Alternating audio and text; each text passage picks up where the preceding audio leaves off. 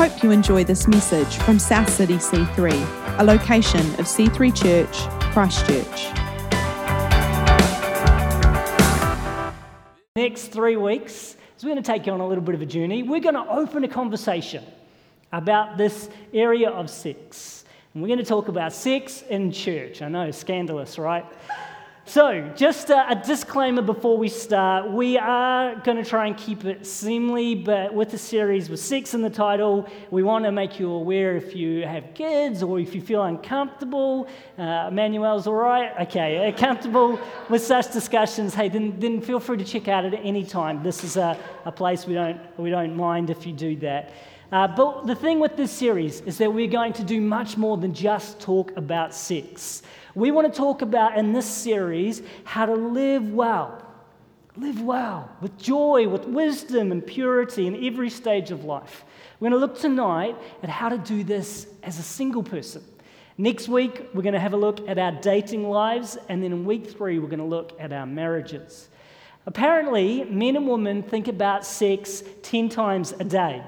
Not every 7 seconds as we used to believe. I mean, that would be 8,000 times a day, which just seems a little bit excessive, but apparently it's 10 times a day. And we did one message on sex 18 months ago and figured, seeing as we think about it 10 times a day, it was probably time we did another series. Last time we did this series, we mentioned the reason that we talked about it. We said that we all need sexual ethics. We need to know how to behave in this area of sex and sexuality. And I had a 3-step formula. It was this, that we all need an idea of how sex works best. Everybody in the world does. We all have to have standards. How does sex work really well? And then my second point is that our ideas don't satisfy or work. If you just go along with what everyone else does, or if you go with what feels natural to you, then the result is really evident. Our ideas don't satisfy and they don't work. And the third point is that this is because sex is best done when we do it God's way.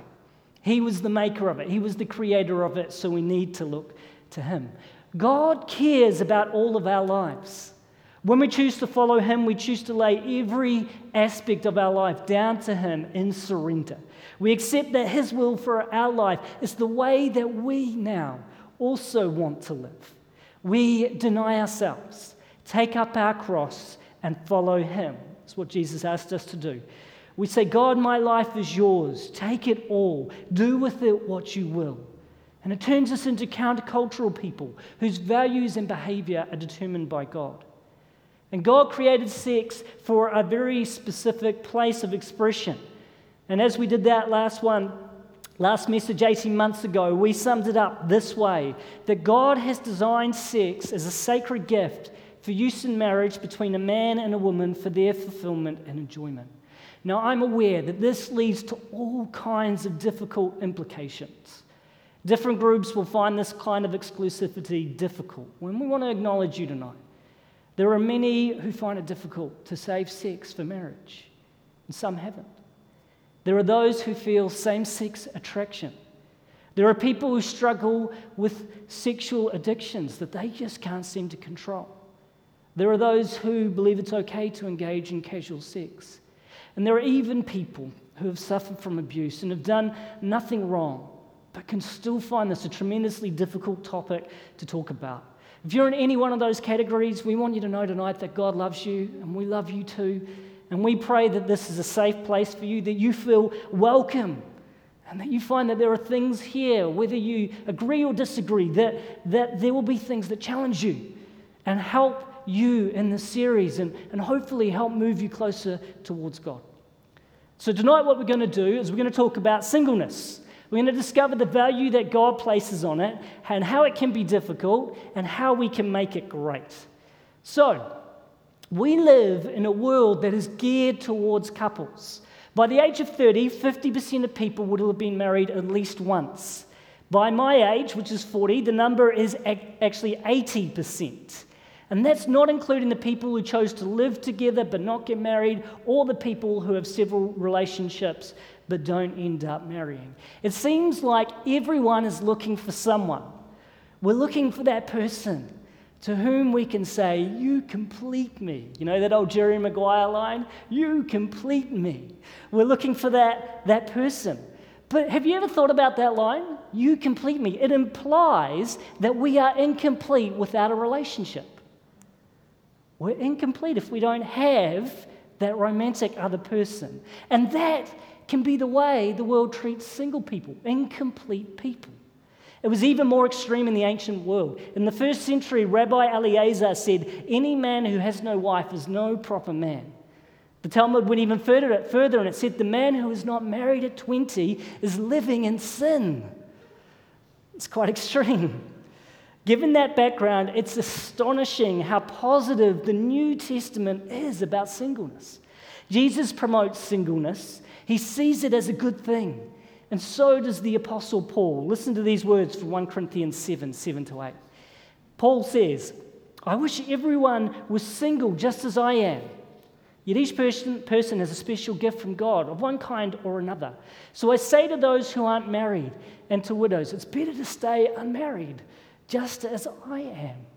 Paul calls this a special gift, something God gives to people to allow them to have a greater focus in life. It's most likely that both Paul and Jesus were single, and they weren't alone. There are other characters in the Bible who were single too. Anna, who prophesied over Jesus. You know, Jesus, the baby comes. She was literally left at the altar. She was at the altar waiting for the Messiah to come. She was left at the altar. Okay. There was Jeremiah, the prophet. Got to pull out sometimes. It's just Nehemiah, who rebuilt Jerusalem's walls, and John the Baptist. That wasn't intentional.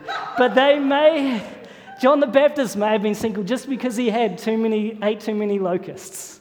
Now, there are two kinds of single people. The first are those who are single for a season. They will enter into a relationship, and this is just a period of time, weeks or months or years. And then there are those who will be single for the entirety of their life or even for decades. I was in that first group for a number of years. When I was younger, I was bullied. Now, I know I started the story this way last week, and last week it was a lie. This week it's true. It's not the Karate Kid this week. I did a paper run as a 12-year-old, and on my paper run I passed a couple of horse paddocks. One of them had these two girls in it, two sisters about my age, and they liked to ride their horses and harass me. I actually thought it would be a good idea to chat these girls up. It did not go well. Someone actually told me that one of these girls' names was Teresa Green, and so I thought that was hilarious. Why would you name your children Teresa Green? And so I thought that would be a good opening line. Turns out not a good opening line. Didn't get me in her good books. And I was probably a bit creepy. Guys, don't be creepy when you talk to girls. But these girls were mean. They were mean girls. They started making fun of me and bullying me. One day they waited for me to come. They hid behind some bushes, and I went to deliver a paper, and they mysteriously appeared as if from nowhere, and they had gloves on and horse poo in their hands. And they said, we're going to throw horse poo in your face. And so I sat there thinking, what can I do? And so I did the only thing I could think of. I looked up at the sky and went, oh, that's interesting. And they both turned around and looked at it too. There was nothing there, of course. I jumped on my bike and I rode away as fast as I could, hid behind a tree until it got dark and I knew they'd gone. I decided the single life was the life for me. Girls were terrifying. Too terrifying. And I stayed single until I was nearly 25 when I started dating my now wife. So I know what singleness can be like. And I've experienced some of the great things and also some of the difficulties with it. I've been reading heaps of blogs this week from others who have talked on this thing of singleness. They've expressed the difficulty as well, particularly in the church. Donna says this, in the past when I was asked, where is your husband, or you aren't married, looks that expressed embarrassment would show on my face. Or I would grin to cover my pain when others would comment, you'd make a good wife. Deborah says, the thing I most disliked hearing as a single was that singleness is a gift. For all the struggles that came with singleness, it was really hard to see it as a blessing, much less a gift. Like one of my readers put it, if singleness is a gift, I'm holding on to the receipt because I plan on returning it. And as I look back on my time of singleness, I relate to all of that. There was times it was really lonely. My friends were coupling around me, and a number of them were getting married quite young. It was a time of asking, where do I fit? The church and my friendship group all seemed to be geared towards couples, and everyone had found someone, and I was by myself. It was also a time of sexual temptation, where I had all of these desires and urges that were left unfulfilled, and it was hard to know what to do with them. Do I let them lead me, or do I repress them? I recently read a post on Facebook from a Christian speaking out against something called the purity movement. As they did, heaps of other people commented on how the church's teaching on purity had been destructive to them. And so now they tended to live without rules, without restraint. And the purity movement has been a big deal in Christian circles for a long time. It promotes some pretty extreme messages about sex and sexuality, and I do understand the pushback. There are actually a lot of things to critique from some of the messages that we've heard over the years. The way that a person's sexual history becomes the primary judge of their spiritual status. The way it makes an idol out of marriage. The way it describes someone as damaged goods because of their sexual past. The way it seems to, and I don't know why this is, put all the pressure on girls. The message is that guys can't control themselves, so girls, you better step up. Girls would wear rings or bracelets with true love weights on it. You'd really see guys openly affirming the same message. So I understand the pushback, and I didn't engage in the Facebook conversation, but tried to listen. But if I had engaged, my comment would have been, can I be against the purity movement, but still for purity? Because while some of the ways we've done it have been wrong, the basic message is still true. God cares deeply about our purity. The Bible has this amazing picture of purity. It's about much more than sex. The Bible is certainly concerned with sexual purity, but it's more concerned with purity of heart. That God's people would fully devote themselves to Him. And then they would see Him, they would see Him, and they would know Him. And that's not limited to our sex lives, but it certainly has an impact on how we treat the sexual part of our lives. For example, there's heaps in your notes, but here's one verse, 1 Thessalonians 4, 3-5. God's will is for you to be holy, so stay away from all sexual sin. Then each of you will control his body and live in holiness and honor, not in lustful passion like the pagans who do not know God and His ways. We should aspire to a sexual ethic that treats sex as sacred, whether we're married, dating, or single. And it's difficult. It's difficult. When I was single, I struggled with this too. I had great successes, but I also struggled through persistent failure. Especially hard, I found, is Jesus' command against lust. Matthew 5, 27-28. You have heard the commandment that says, you must not commit adultery. But I say, anyone who ever looks at a woman with lust has already committed adultery with her in his heart. We often take this as a command for repression. Guys and girls need to repress their sexual desires. Stay away from anything that might increase sexual feelings in you. They did this great study a few years back for a group of people, and they told them, what we want you to do is we want you not to think about white bears. Whatever you do, do not think about white bears. Are you ready? Go. And what they found is that actually, if people really tried, they could do it in the short term. But then what would happen is, later, their minds would be flooded with thoughts of white bears. And so they could, in the short term, control themselves. But they actually, in the long term, it meant that they thought about white bears more. And this can be what happens if we attempt to force ourselves to stop thinking about sex. It causes people great frustration because they can't stop themselves thinking about it. And they feel sinful and wrong, and even more of a failure because they tried. But then an even worse thing can happen. An even worse thing that can happen is that sometimes people do this often enough where they go, I'm just not going to think about it, I'm going to push that down, I'm going to repress it, and they completely succeed. And they manage to push down their sexual desires so much, so fully, that when they come to a time where they can express their sexuality, they have a diminished desire and are often filled with shame in doing something that God calls pure and He calls good. Christianity, though, is not about the annihilation of sexual desire, but the reorientation of sexual desire for the sake of love. However, there is also really good evidence that Jesus here is not actually preaching against complete repression, but encouraging us to stop those desires from controlling us. Jesus isn't saying that you should feel shame when you have sexual impulses towards another person. Instead, He is encouraging people to avoid the lustful imagination that follows the impulse and enticing others to feel the same way. What this does mean is that pornography and masturbation is an area we need to control. And I say pornography and masturbation because they often go together. Now, I think there may be a case for a single person to occasionally use masturbation as a way to release sexual tension. I believe this is more of a conscience issue that should be accompanied by prayer and an accountability with others. Something between you and God. There may be a general rule where you say, hey, if in doubt, it's better to keep that out. I know I'm more liable for that to cause things to rise in me rather than to keep them away. So you've just got to manage that.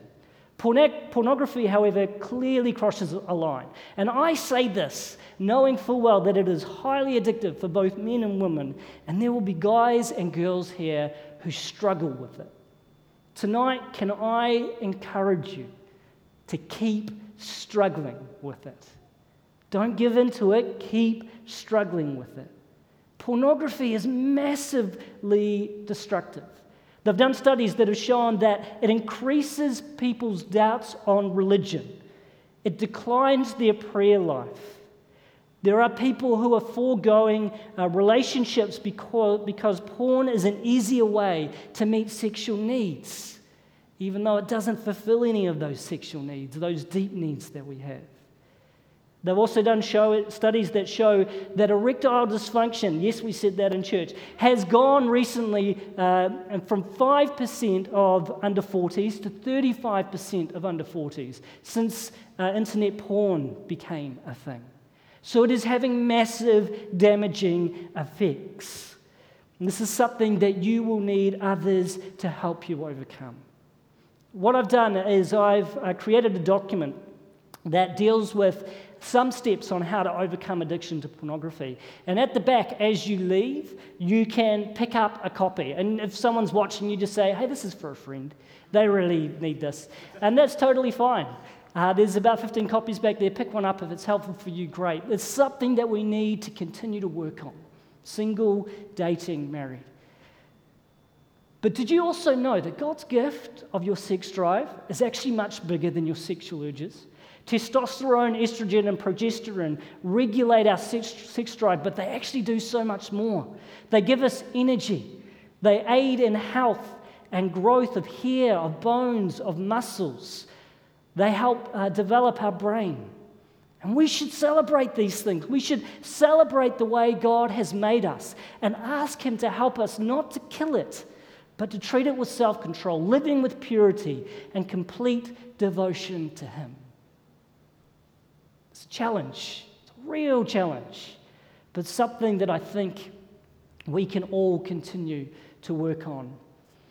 So then, we've talked about the purity aspect. What does it look like to live a life with wisdom and joy as a single person?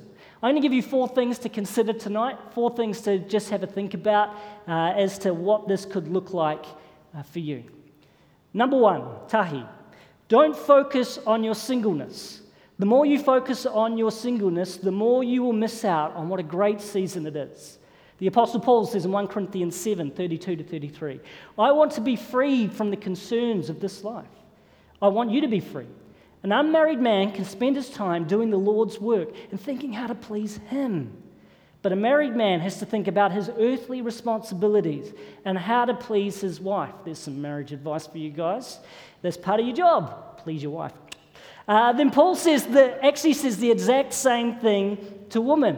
When I first started working at a church, I decided that this was going to be my focus. So I actually spent my Bible college years and my first year full-time working at a church. And I just said, look, relationships is not my focus at the moment. I'm going to give myself in this season fully towards the work that God has for me.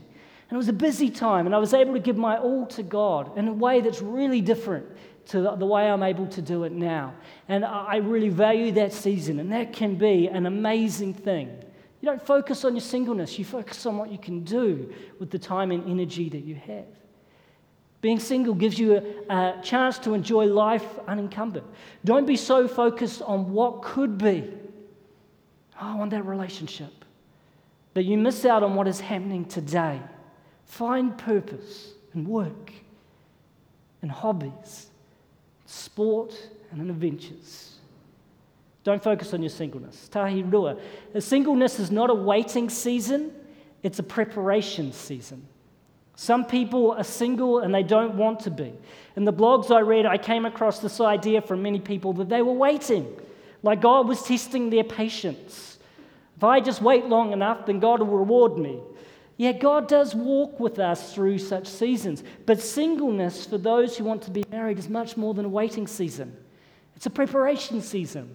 God is preparing you for the future. Part of that might be a relationship, but it could also be that God is preparing you for what He has for you in the future. So work on yourself in 3 ways. Work on your character, become the kind of person that someone would love to spend their life with. Work on your purity.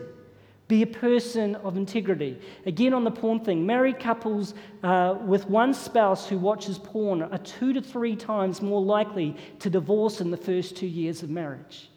And so we go, it doesn't matter because I'm single and this is an adequate outlet. But then we get married and we actually find not necessarily all that goes away and it becomes difficult. So work on your character, work on your integrity, and work on your abs.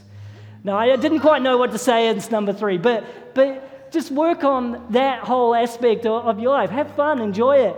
Well, everyone would love to have abs, so use the opportunity, work on them. But don't treat this like a contract. Don't say, if I'm pure, God will reward me with an awesome spouse, because life doesn't always work that way. Conversely, if you're single, don't think it's because you're not good enough for marriage. That's not what's going on here. It's not God punishing you. If you feel the single season is over, then I encourage you, get yourself out there. Don't just wait for something to happen. Be part of making it happen. Toru, marriage is not the goal of life. Following Jesus is. Marriage is not the goal of life. Following Jesus is. A relationship will not solve all of your life's problems. Marriage will not complete you. If you're not happy as a single person, marriage will not suddenly make you happy. It will not make you complete. We over-idealize marriage. We think that when we get married, all our sexual frustration will be gone. Our struggles with sexual temptation will be no more. Our loneliness will be gone. But let me tell you, from all of the experience I've gained from years of pastoral work and things I've seen in my own life, this is so far from the truth. Many in this room who are married will tell you that sometimes some of those areas actually become more difficult when they got married. Sexual temptation became greater because they now had a greater hunger for sex. Loneliness increased because they thought they'd be fully known, but that doesn't easily happen. It takes time and sacrifice. Marriage is not the goal of your life. Jesus is. Make Him the focus of your life now. Tahi rua toru wha. You can live without sex. You can't live without companionship. Did you know that if you don't have sex, you won't die? This is like a revelation for some people. You can live without sex. You can live without an orgasm. It's okay. It's not a need in the same way that food, rest, or breathing is. However, we do have needs, deep relationship needs within our soul. If this is not being fulfilled by a single other person or mainly by another person, it should never be in that one person only anyway. But if it's not being fulfilled by a single other person, then we need to look towards our family, our friends, our church, to provide that place where we can be fully known and fully loved and fully know and fully love others. Just because you're single, it doesn't mean you need to be alone. And the challenge, I think, for those of us here tonight who are married is to make sure that we provide a place for others to know and be known, to include them as they are, to make sure they're a part of our lives as well. If you're single here tonight, we love you, we support you, and we want to help you. Will you help us help you? There you go, Jerry Maguire again. Help us help you. Let us know how we can support you in your singleness. Tonight, I want to challenge you to be honest about the struggles that you have. Thank God for your singleness and ask Him to see how He can help you to use it now. Look to God to fulfill you, not a relationship. Invest in others and be connected. And don't just follow the outward rules of purity, but seek a purity that goes right to your heart. Ask for God's help with the things that you struggle with. Do you think we can do that? We can do that together? Yeah. Can I have the band up behind me? You guys can all stand to your feet.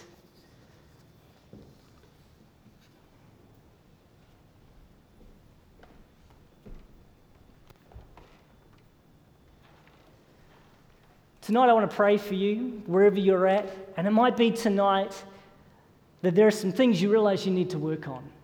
You look at your purity and you go, yeah, either through some of those sexual temptation areas, or even just through a heart that's divided. I'm not as devoted to God as I could be.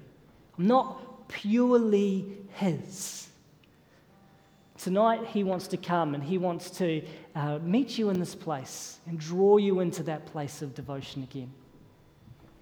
And it could be tonight that you're just struggling. You're struggling with what we've talked about as God's standard for sex. Going, wow, it's too hard. I can't do it. And tonight, you might also recognize that you failed. You're in a place of failure, and it just seems to be happening over and over again. Or it's happened in the past, and you find that the difficulty of that is just too much. Do you know God's grace is here tonight?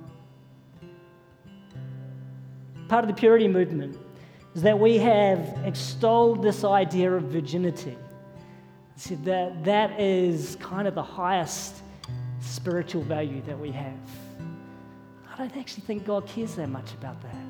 He doesn't really care so much about our virginity. But He cares desperately about our purity. He wants us to be completely devoted to Him. Whatever's happened in the past, whatever is gone, is gone. Today, you can make a choice to say, God, I choose to surrender to You and to do life Your way.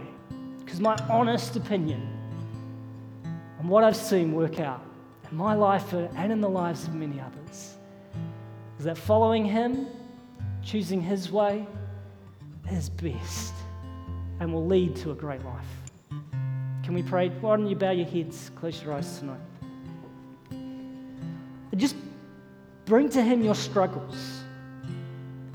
Bring to Him the things that are going on within you.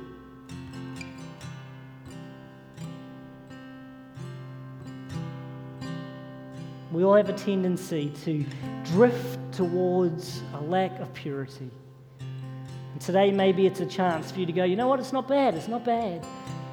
But I know that God's calling me to a higher standard. Bring that to Him.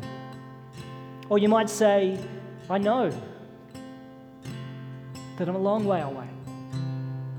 May you see tonight how you can make one step in the right direction and then keep moving. So Lord God, right now I pray for every person here, for those who are struggling with their purity. Lord, I pray that you would help them to be devoted to you. Lord, for people here who have failed, Lord, may you meet them with your forgiveness as they repent of those things. May they know your grace, which creates a future that's much better than anything we could plan. May they know your presence in the difficulty. Lord, for any person here tonight who is single, we thank you, God, that that is a gift. Lord, it can be hard, it can be tiresome at times, but it can also be great. So, Lord, I pray for every single person here in this place, whether it's for a season, whether it's for a long time, Lord, that your grace would lift them up, that your grace would sustain them. Lord, that you would bring them a sense of value, that you would show them that they matter because they matter to you. And you would show them the ways that they can get those deep needs fulfilled, so that when the time comes, if the time comes, that they enter into a relationship. They're not looking to that other person to do something they can't possibly do, but there's an increase, a companionship that happens there. Bless all my friends here tonight in Jesus' name. Amen.